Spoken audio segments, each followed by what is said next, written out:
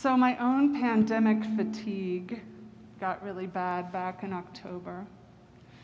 Being stuck in my little one-bedroom apartment for months started to feel like having to do time in a cell with a member of an enemy gang, except that enemy was me, especially my own brain. I couldn't stop my scurrying thoughts of doom, and I couldn't stop wondering when I would ever see my family and friends again, and I couldn't stop wondering if maybe our entire civilization is collapsing, and is that little headache I have COVID? My psyche did not know how to handle the rising death toll. I began to turn on myself and turn on others, because if I can't control anything, at least I can find someone to blame. And if I can't assign blame, at least I can correct somebody on Twitter. And then none of that worked, and so I just watched more Netflix and ate more ice cream. And it was then that my best friend suggested I try meditation, which felt like an act of aggression against me. I've never given meditation much of a go before, because every time I tried it, all I could do is perseverate over how bad I was at meditating, and that kind of self-loathing didn't seem like it was helping me spiritually, so I thought, thanks but no thanks. But I was desperate, so I downloaded a meditation app and just did the thing, even though I'm like really bad at sitting perfectly still and clearing my thoughts. And look, I know I'm 51 and a so-called spiritual leader, so maybe this shouldn't have been such a surprise to me, but meditation's not that bad. I mean, it's actually kind of great once I was able to let go of thinking I had to be good at it.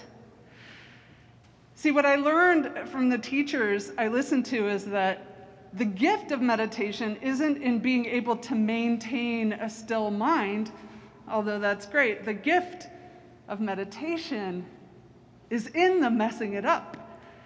It's in being carried away in thinking and then realizing you're thinking and then returning to the meditation.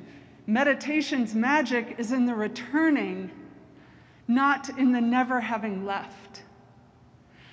Theologically speaking, there's a word for that. It's called repentance. I've read this morning's gospel text probably hundreds of times in my life, and yet something struck me this week for the first time about when it was that Jesus said these, his first words in Mark. See, before Jesus proclaims this first little mini sermon of his, some pretty intense stuff happened.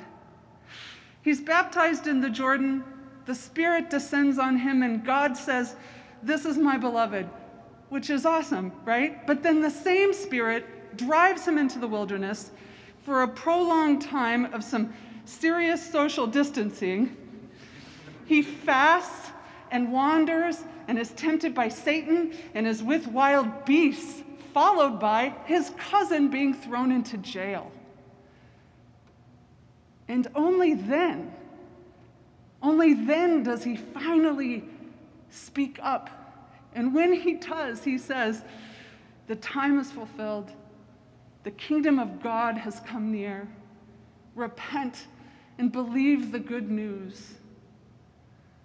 See, Jesus didn't wait for until Herod was dealt with and his preferred political party was in office, and he had total freedom of movement, and everyone in his family was doing well, and he himself had optimized his workout and nutrition to say, "The time is fulfilled. The kingdom of God has indeed come near."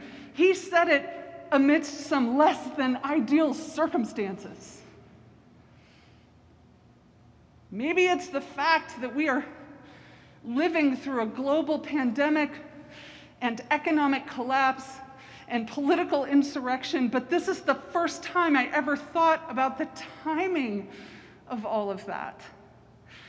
And it made me wonder if I have been waiting until things got better to see that the time has still been fulfilled and the kingdom of God is still at hand, and the good news is still good news. So somehow realizing how weird and unstable Jesus' own conditions were when he said all that allowed for my own repentance this week. It allowed for my own returning.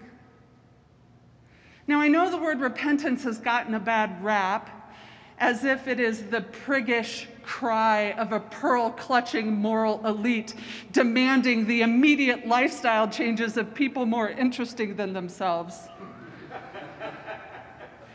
But repentance, or metanoia in Greek, is far more than just like cleaning up your act. Repentance means changing your mind and changing your direction and changing your heart. And the cool thing is that in Greek, grammatically, it implies a continual action, not something that happens just once and then you're good. So this week, as I continued to practice meditating, I found my own thoughts crowding back into my mind just as soon as I had cleared it, like freshly raked leaves on a windy day. And I'd hear Jesus saying, "The kingdom of God has come near. Repent and believe the good news." And I'd come back to stillness and my breath. And then I'd start wondering if I have all the ingredients to make that soup I'm planning for dinner, and if that one person is mad at me because I said something stupid, and then I'd hear, "The kingdom of God has come near. Repent and believe this good news." And again I'd return. This is the beauty. This is the beauty of our faith, that repentance gets to be a continual action. This is the beauty of our faith. Not that we once were bad and now we're good, but that softly and tenderly, Jesus is calling us out of our trances again and again. The trance of thinking that we will be happy when everything is as we think it should be. The trance of white supremacy in which we're hypnotized by Satan's lies. The trance of self-interest. The trance of self-righteousness, the trance of self-loathing, softly and tenderly. Jesus is calling us out of the empty promises of our personal and cultural trances and into what is most true and most real. That this present moment, where the time has been fulfilled, and the kingdom of God is at hand. It is not to be found in moments that have passed or moments that have yet to come to pass.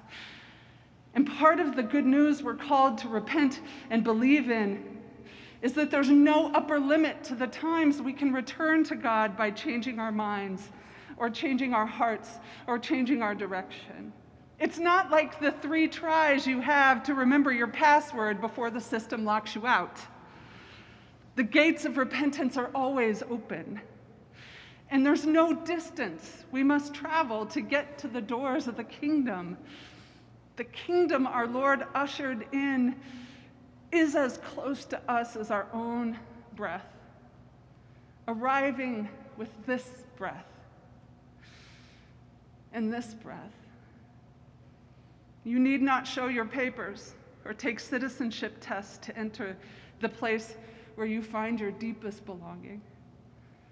The time has already been fulfilled before you even got there. Repent and believe the good news. Amen.